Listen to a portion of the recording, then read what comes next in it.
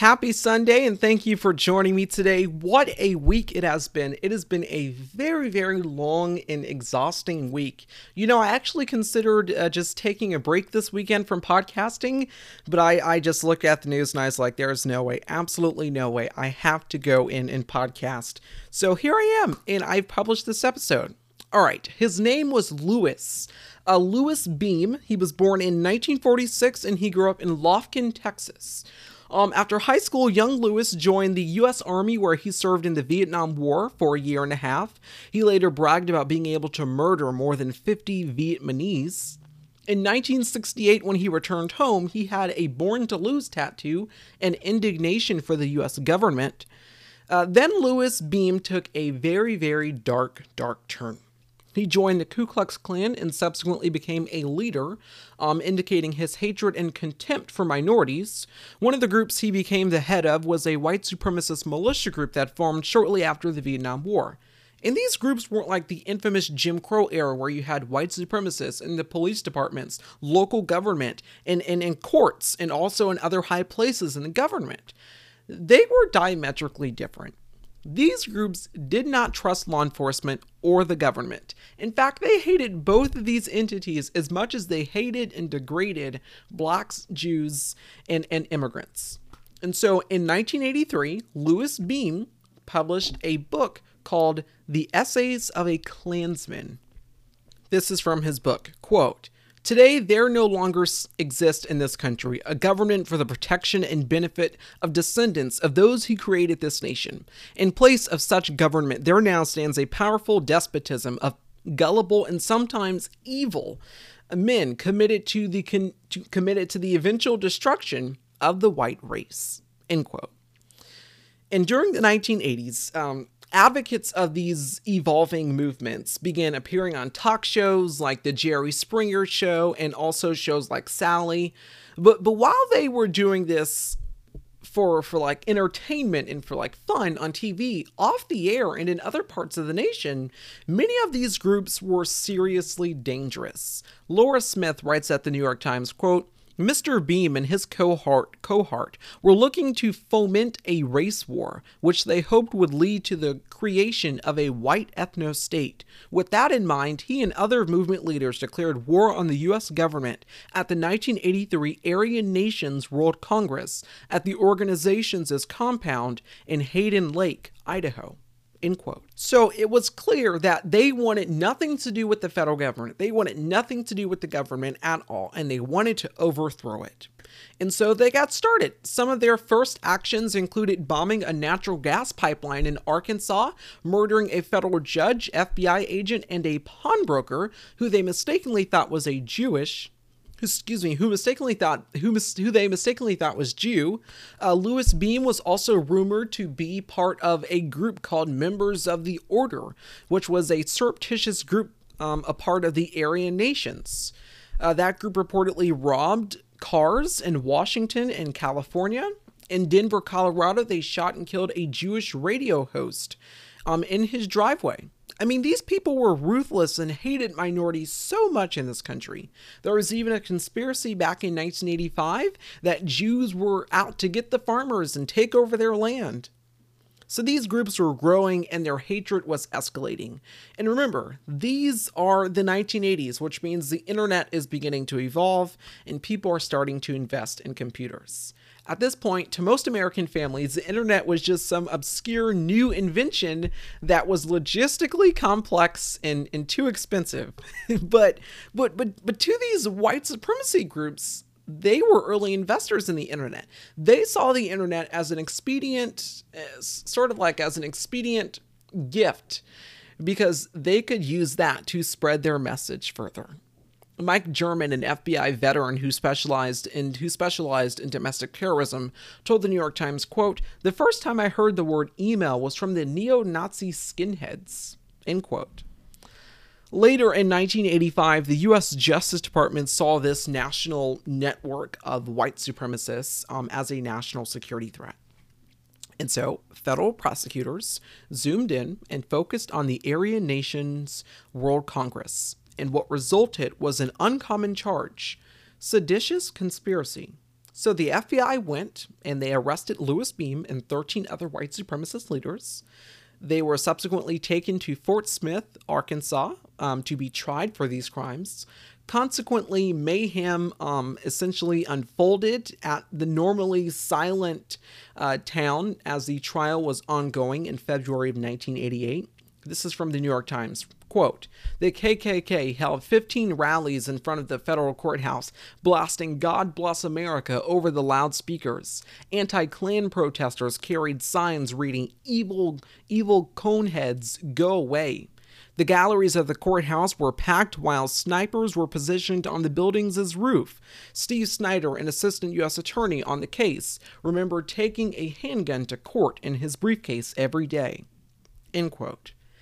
In federal court, Mr. Snyder discussed the defendants' plan, which included arsenals, militia training, armed robbery, murdering government officials, and planned attacks on infrastructure targets. He and others knew that building a case for seditious conspiracy would be extremely difficult. Fraser Glenn Miller Jr., then the head of the White Patriot Party, said, quote, the whole purpose of this is to silence the white patriot movement, end quote. And there was other pushback on this as well. Protesters held signs outside the federal courthouse that read, quote, repeal the anti-free speech sedition law, end quote. Louis Beam referred to these charges as the McCarthyism of the 1980s. As Beam was brought to the courthouse, a reporter asked him, quote, Louis, did you aspire to overthrow the United States government? End quote. He responded, quote, what else would a country boy do on a Saturday night? End quote. After 4 long, exhausting days of deliberation and protest, the jury found the defendants not guilty of sedition and also not guilty of plots to murder government officials and transport counterfeit money across state lines. Judge Morris Arnold, who presided over the case, said, quote, I would have convicted them, end quote. Laura Smith writes at the New York Times, quote, the jury could not see past the question of plausibility. The idea that a bunch of blue-collar workers and religious zealots from Arkansas, Oklahoma, and Texas could topple the most powerful government on earth had seemed absurd, end quote. After that verdict, Louis Beam and his supporters, quote, marched over to the Confederate statue across the street from the courthouse and declared victory over the Zionist occupational government, end quote. Kathleen Belew, a history professor at the University of Chicago, said, quote, after the trial, many in the movement felt emboldened by the government's failure to convict, end quote. The failure to convict these white supremacists led to many domestic terrorist attacks, including but not limited to the Oklahoma City bombing and also bombing abortion clinics. And this apparently became so alarming that in 2009, Daryl Johnson, a senior Homeland Security intelligence analyst, wrote an internal report about the threat and danger of right-wing extremism.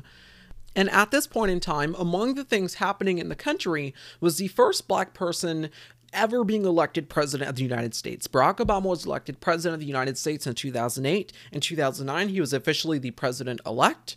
He would soon be sworn in as president of the United States on January 20th, 2009. And also there was antipathy among veterans returning home from Iraq and Afghanistan.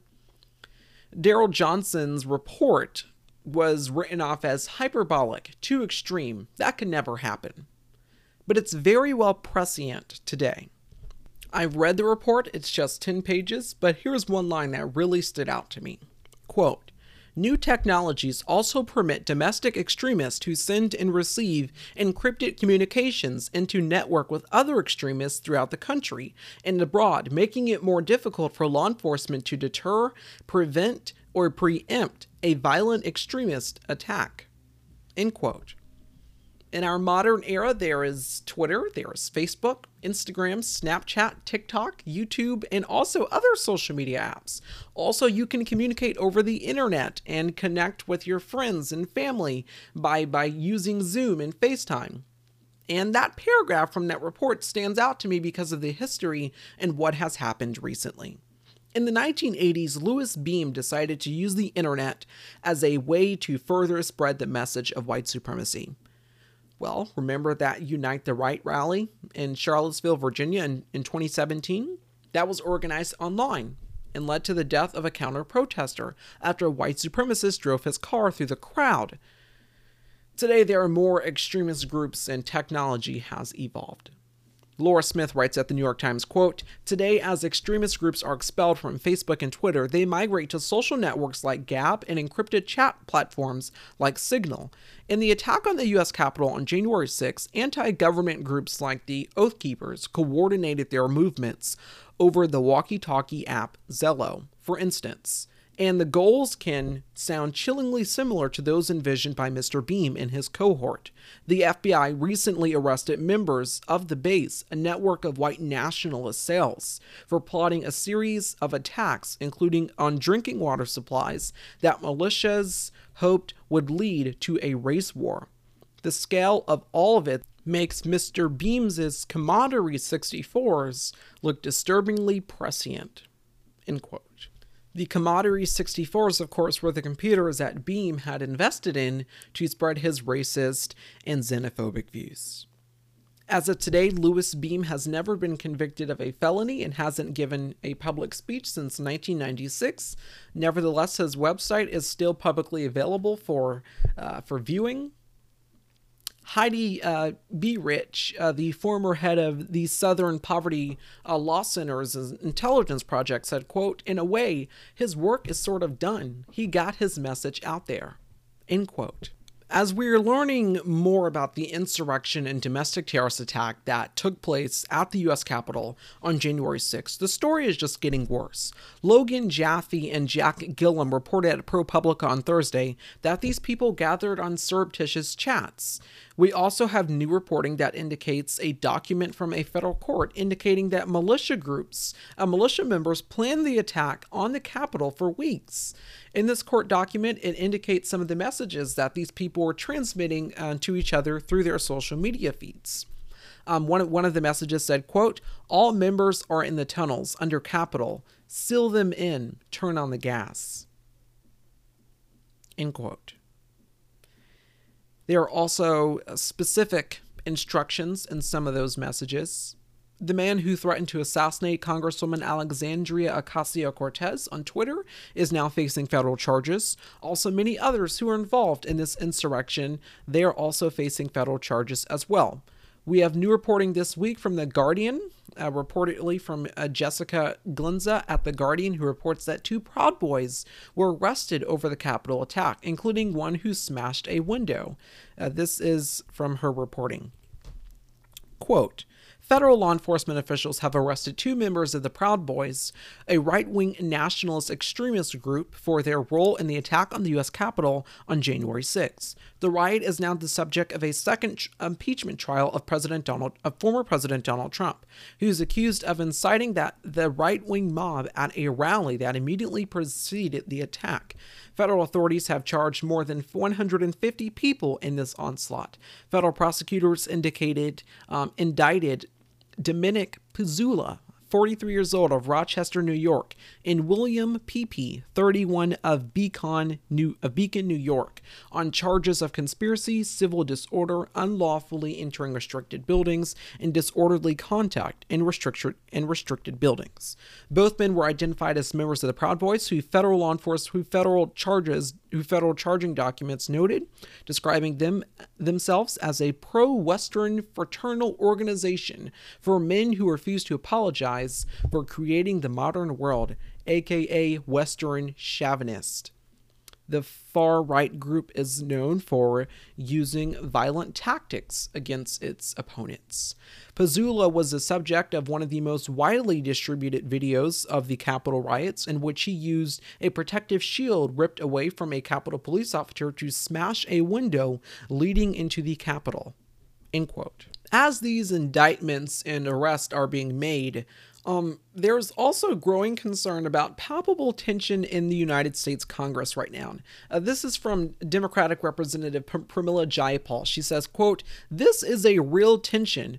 I don't know if that's repairable. It is certainly a massive chasm that exists right now between a large majority of the Republican caucus and all of us Democrats across the ideological spectrum. End quote. Politico further reports, quote, the friction is particularly intense in the House, where 2/3 of the GOP conference voted to overturn the election just hours after lawmakers were attacked by a mob that demanded that very action. End quote. So this is reporting from Politico about this very, very palpable intention. This is the headline, quote, I'm just furious. Relations in Congress crack after the Capitol attack. End quote. Earlier this week, Speaker of the House Nancy Pelosi said this. I do believe, and I have said this all along, that we will probably need a supplemental for more security for members when the enemy is within the House of Representatives. A threat that members are concerned about in addition to what is happening outside. What exactly did you mean when you said that the enemy is within? What exactly did you mean by that? It means that we have members of Congress who want to bring guns on the floor and have threatened violence on other members of Congress. Madam Speaker, I wanted to ask you about Marjorie Taylor Greene. How concerned are you about her past posts, remarks, rhetoric? What would you like to see done about her? What I'm concerned about is the Republican leadership in the House of Representatives, who was willing to overlook, ignore those statements, assigning her to the Education Committee when she has mocked the killing of little children at Sandy Hook Elementary School, when she has mocked the killing of teenagers in high school at the Marjorie Stoneman Douglas High School. What could they be thinking, or is thinking too generous a word for what they might be doing? It's absolutely appalling, and I think that the focus has to be on the Republican leadership of this House of Representatives for the disregard they have for the death of those children. That was Speaker Nancy Pelosi earlier this week saying that the enemy is within the House of Representatives. Earlier this week, the Senate held a vote on to vote on if the impeachment trial of former President Donald Trump is constitutional. During that vote, 45 Republicans voted that the trial was unconstitutional, and only 5 Republicans voted that the trial was constitutional. So they are unfortunately, but not surprisingly, reluctant to hold the former president accountable for inciting an insurrection. An insurrection, of course, on the United States Capitol, which they were in that circumstance. Not holding Donald Trump accountable for what he did sends a very dangerous message to him and also to others. And that message is loud and clear. We are not going to hold you accountable because it will divide the country. Therefore, it's best to forget and move on. Can we talk about something else now? That astonishing 360-degree turn by Republicans did not sit well with MSNBC host Joe Scarborough earlier this week. This is what the Republicans in the Senate want you to forget. This is what Rand Paul wants you to forget. This is what Ted Cruz wants you to forget. This is what Ron Johnson wants you to forget. And I say never, never forget. Just like I said after 9/11, never forget that the Islamic terrorists came to our country and attacked us. And you know what? I said we needed to call them Islamic terrorists. You know why? Because they were Islamic terrorists. You know what these people are? These are Trump terrorists. Call them by their name. Once again, that was MSNBC host Joe Scarborough excoriating Republicans, on wanting to forget this and wanting to move on and essentially let the former president Donald Trump evade accountability for what he did. The Senate impeachment trial for former President Donald Trump begins on February 8th, 2021. There is one last point I want to make here, one finer point to close this out. We are a rule of law country for a reason. We are a democratic republic for a reason. And that very reason, perpetuated by our founding fathers, is that when you commit a crime in this country, you will be held accountable. No matter your race, your status, wealth, name, political party, or position in power, no one is above the law. And inciting an insurrection is very well unlawful. Therefore, that person, whether they be a county judge or a public official or the president of the United States, him or herself, they must be held accountable. If not, if that person is not held accountable, then it will happen again. And when it does, we will not be so lucky next time. We may not be lucky next time. Because they essentially evaded accountability the first time. What do you think that they think will happen when they do it again? Right? Why expect the consequences when it didn't happen to me the first time? Not holding former President Donald Trump accountable sets a very dangerous precedent. We are a democratic republic for a reason. Impeachment is clear and conspicuous in the Constitution for a reason. Inciting an insurrection is the very well reason to use impeachment to remove and convict a president, to convict and remove a president from office. Therefore, the president is out of office, and Republicans are coming up with this ludicrous, essentially this ludicrous argument that no, we can't impeach the president, the former president. He's a private citizen. Impeachment was used to impeach essentially presidents of the United States. You can't impeach a private citizen. This is their ludicrous argument here. It has happened before. There is precedent. There is historical precedent for this.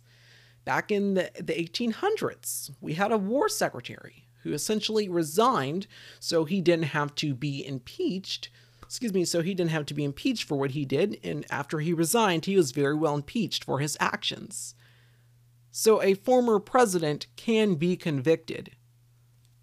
Also, that former president can be barred from office. That is one of the consequences of being impeached and convicted. Not holding former President Donald Trump accountable sets a very dangerous historical precedent. And that is that anyone who wants to do this or try this in the future, oh, fine, you can do this. Just look at what happened. Just look at what happened to Donald Trump. Nothing happened to him. I'm sure you'll be perfectly fine. And someone who may try to do this again in the future, who may want to pursue this again in the future? Well, what if they are successful at it? What if they are successful at inciting an insurrection and being fully successful with this and getting their supporters to overthrow the U.S. government and to reinstall them in office for a second term, or worse, for life? What happens then? What happens then? We've got more ahead tonight. Stay with us. If you looked at America like a bird, and that was all you knew, would you really understand it with just that point of view? We've got a different way to look at it, from right here on the ground. We don't just see United States, we see United Towns. From where we sit, just down the street, near the post office, by the park, when we stop and look around, what we see are sparks.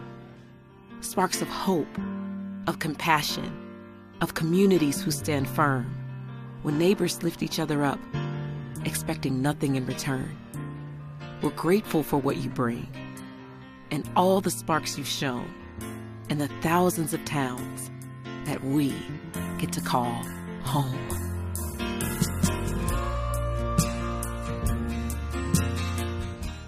Welcome back. On Thursday this week, it was reported that the first cases of the South African coronavirus variant were discovered here in South Carolina. On Friday, this was on the front page of the Post and Courier. Quote, 2 SC patients have new virus variant. Patients are first in U.S. diagnosed with South African strain. End quote. Now, if you recall from reporting last week, President Biden reinstated the international coronavirus travel ban. Among the names of the countries on that list, South Africa was one of them because of this new coronavirus variant. Now, as of today, we are not the only state in the nation with this variant anymore. It has been reportedly detected in Maryland. There in Maryland, Governor Larry Hogan said, quote, "We strongly encourage Marylanders to practice extra caution to limit the additional additional risk of transmission associated with this new variant. Please continue to practice standard public health and safety measures, including mask wearing, regular hand washing, and physical distancing." End quote. Yesterday, the United Kingdom variant was reportedly detected here in South Carolina for the very first time. Also, the highly transmissible Brazilian coronavirus variant was discovered in Minnesota on Monday. Dr. Anthony Fauci is now calling these new variants, quote, "a wake-up call," end quote, when it comes to vaccine developers in creating more of these vaccines. Also, as more of these new coronavirus variants are emerging, there's also renewed talk about wearing masks and how you should essentially wear these masks. This is reporting from Vinette Nirapal at the Washington Post. Quote, The discovery of highly transmissible coronavirus variants in the United States has public health experts urging Americans to upgrade the simple cloth masks that have become a staple shield during the pandemic. The change can be as simple as slapping a second mask over the one you already have on. Or, better yet, donning a fabric mask on top of a surgical mask. Some experts say it is time to buy the highest quality KN95 or N95 masks that officials hoping to reserve supplies for healthcare workers have long discouraged Americans from purchasing. End quote. Now, Dr. Fauci, our nation's top infectious disease doctor, urged the public earlier this week, sort of endorsing this idea earlier this week, but he has since essentially reversed course. He has withdrawn that endorsement, and he is now encouraging us to follow CDC guidelines. So we are continuing to follow reporting about these new coronavirus variants emerging here in the United States and also around the globe. And I know that there's been lots of media coverage about these new coronavirus variants, but there still are many issues here in the United States when it comes to these coronavirus variants. Also when it comes to the coronavirus in multiple states and also the vaccine. Earlier this week, President Joe Biden delivered a speech in which he said that there will now be enough vaccine doses to essentially vaccinate majority of the American people. Anyone who wants a vaccine, you essentially will now be available to get that dose. Recently discovered in the final days of the transition, and it wasn't until the final days we got the kind of cooperation we needed, that once we arrived, a vaccine program is in worse shape than we anticipated or expected. After review of the current vaccine supply and manufacturing plans, I can announce that we will increase overall weekly vaccination distributions to states, tribes, and territories from 8.6 million doses to a minimum of 10 million doses. Starting next week, that's an increase of 1.4 million doses per week. And you all know, if I may note parenthetically, you all know that the vaccines are distributed to states based on population. They're based on population. And so the smaller the state, the less vaccine, the bigger the state, the more they get. And so this is going to allow millions of more Americans to get vaccinated sooner than previously anticipated. We will both increase the supply in the short term by more than 15% and give our states and local partners more certainty about when the deliveries will arrive. These two steps are going to help increase our prospects of hitting or exceeding, God willing, the ambitious goal of 100 million shots in 100 days. But I also want to be clear, 100 million shots in 100 days is not the end point. It's just the start. We're not stopping there. The end goal is to beat COVID-19. And we believe that we'll soon be able to confirm the purchase of an additional 100 million doses for each of the two FDA-authorized vaccines, Pfizer and Moderna. That's 100 million more doses of Pfizer and 100 million more doses of Moderna. 200 million more doses than the federal government had previously secured. Not in hand yet, but ordered. We expect these additional 200 million doses to be delivered this summer. And some of it will begin to come in early summer, but by the midsummer that this vaccine will be there. And the order, and that increases the total vaccine order in the United States by 50%, from 400 million order to 600 million. This is enough vaccine to fully vaccinate 300 Americans by end of the summer, the beginning of the fall. But we want to make, look, I want to repeat, it'll be enough to fully vaccinate 300 Americans to beat this pandemic, 300 million Americans.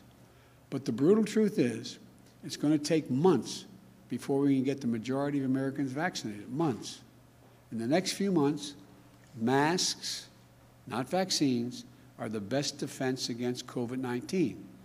Experts say that wearing masks from now on just until April would save 50,000 lives who otherwise will pass away if we don't wear these masks.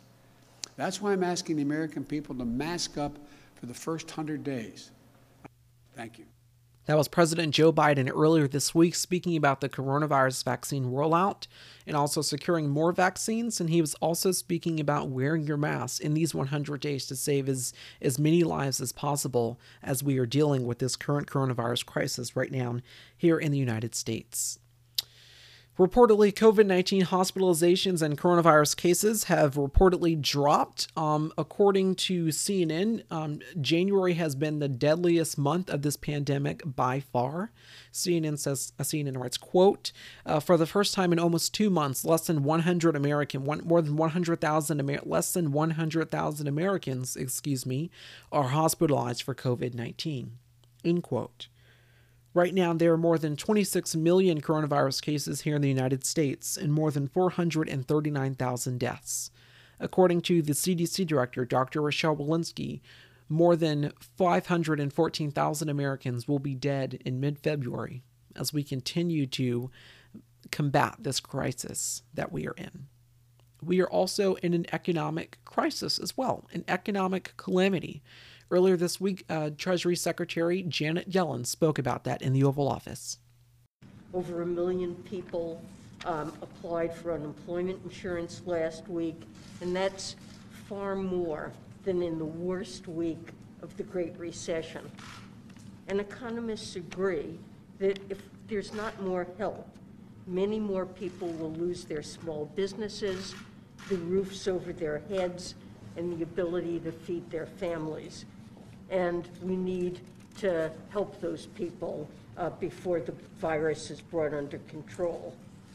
The President's American Rescue Plan will help millions of people make it to the other side of this pandemic. And it will also make some smart investments to get our economy back on track. I want to emphasize the President is absolutely right. The price of doing nothing is much higher than the price of doing something, and doing something big. We need to act now, and the benefits of acting now and acting big will far outweigh the costs in the long run. Stay with us. We've got much more ahead. In this world where people are staying at home, many of life's moments are being put on hold. At Carvana, we understand that for some, getting a car just can't wait. That's why the new way to buy and sell a car is also the safer way. At Carvana, you can do it all 100% online from home, with a touchless delivery and pickup process to keep you safe. And for even greater peace of mind, all Carvana cars come with a 7-day return policy. So if you need to keep moving, it's our goal to keep you safe. Check out Carvana, the safer way to buy a car. Retiring Secretary of Defense James V. Forrestal and his newly appointed successor Louis A. Johnson drop in at the White House.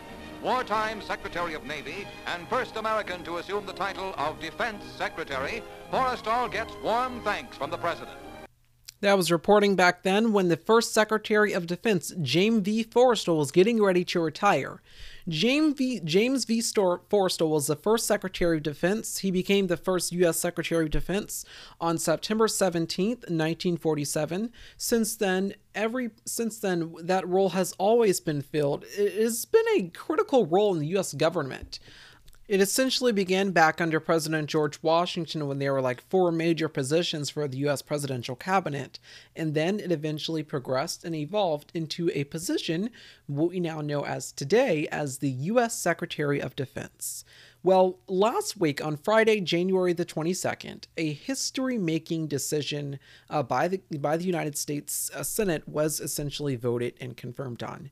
Lloyd Austin was confirmed as the first Black U.S. Secretary of Defense in American history, just a historic first.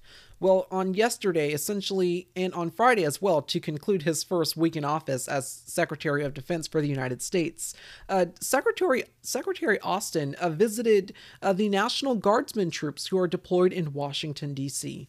Here's what he told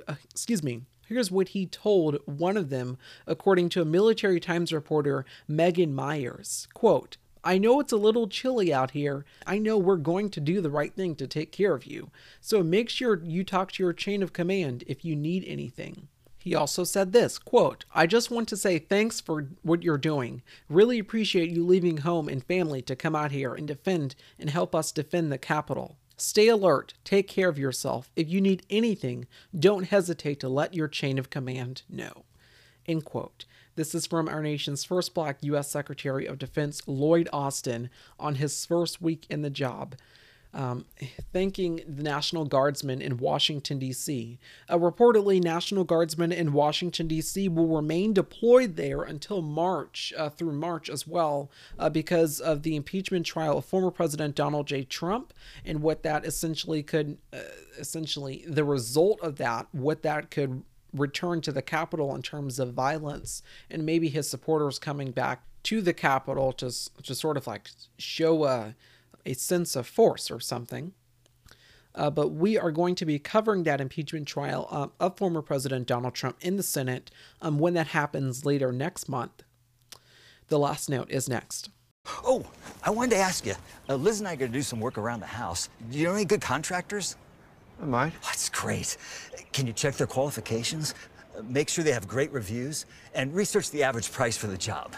Oh, and book them on Wednesday. Actually, make it Friday. But when the water. You can't expect your neighbors to do everything Home Advisor can. So for a better way to get home projects done right, just ask Home Advisor. Welcome back. Earlier this week, President Joe Biden took major executive action on climate change. This was news reporting from Sky News. For more than a century, the nodding donkeys of America's West have told the story of this country's thirst for oil. There are many who believe these landmarks of the fossil fuel boom should be consigned to history. Among them, Joe Biden, wielding his executive order pen again to undo more of his predecessor's legacy and putting climate change at the heart of his presidency. In my view, we've already waited too long to deal with this climate crisis. We can't wait any longer.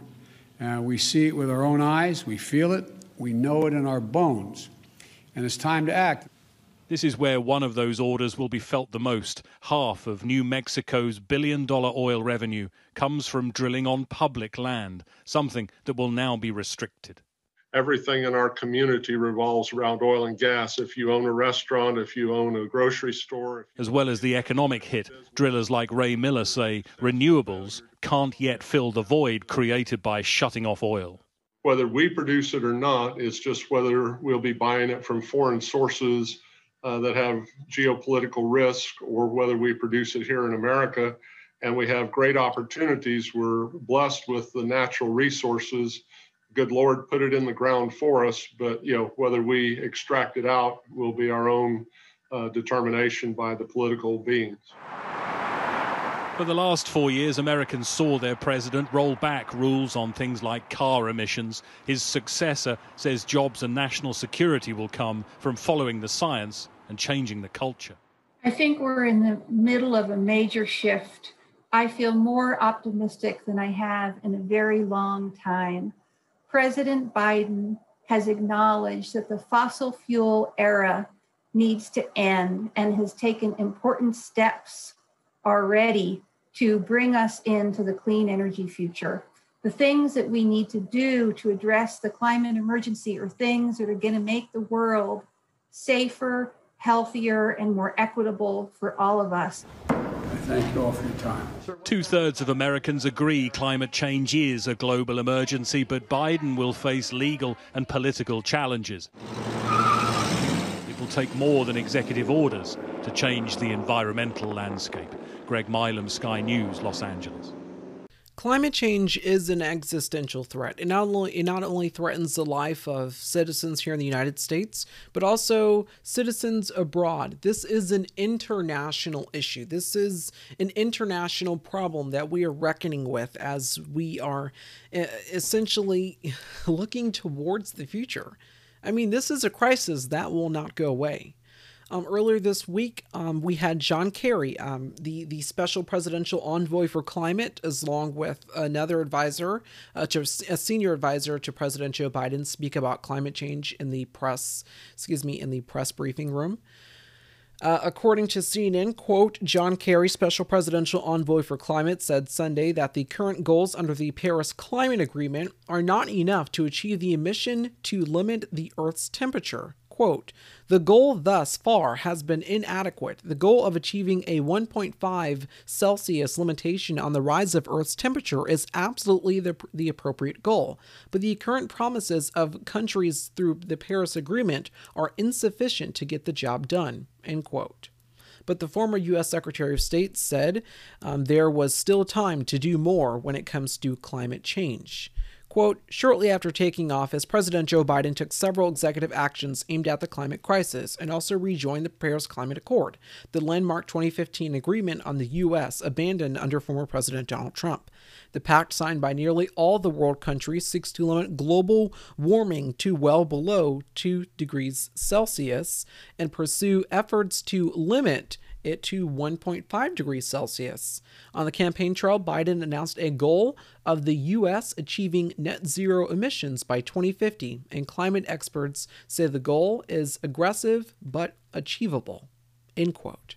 So we are dealing with a climate, sort of like a climate crisis, and that has been acknowledged.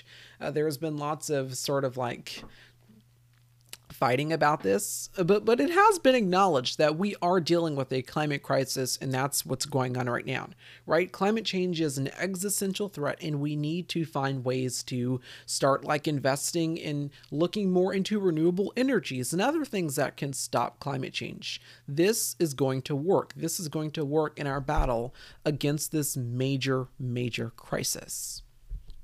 If you recall, Amanda Gorman spoke at the inauguration. She gave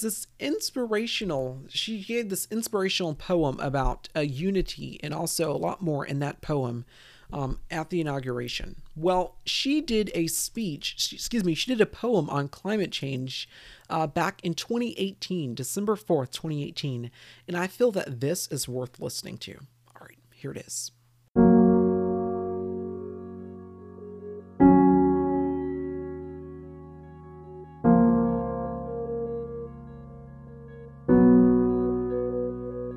On Christmas Eve, 1968, astronaut Bill Anders snapped a photo of the Earth as Apollo 8 orbited the moon. Those three guys were surprised to see from their eyes what a planet looked like an Earthwise, a blue orb hovering over the moon's gray horizon with deep oceans and silver skies. It was our world's first glance at itself, our first chance to see a shared reality, a declared stance, and a commonality, a glimpse into our planet's mirror. And as threats drew nearer, our own urgency became clearer as we realized that we hold nothing dearer than this floating body we all call home.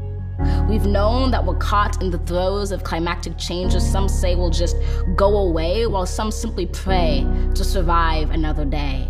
For it is the obscure, the oppressed, the poor who, when the disaster is declared done, still suffer more than anyone. Climate change is the single greatest challenge of our time. Of this you're certainly aware. It's saddening, but I cannot spare you from knowing an inconvenient fact, because it's getting the facts straight that gets us to act and not to wait. So I tell you this not to scare you, but to prepare you, to dare you to dream a different reality where, despite disparities, we all care to protect this world, this riddled blue marvel, this little true marvel, to master the verve and the nerve to see how we can serve our planet. You don't need to be a politician to make it your mission to conserve, to protect, to preserve that one and only home that is ours. to use your unique power to give next generations the planet they deserve. We are demonstrating, creating, advocating. We heed this inconvenient truth because we need to be anything but lenient with the future of our youth. And while this is a training in sustaining the future of our planet, there is no rehearsal. The time is now, because the reversal of harm and protection of a future so universal should be anything but controversial. So, Earth, pale blue dots, we will fail you not, just as we chose to go to the moon. We know it's never too soon to choose hope. We choose to do more than cope with climate change. We choose to end it. We refuse to lose.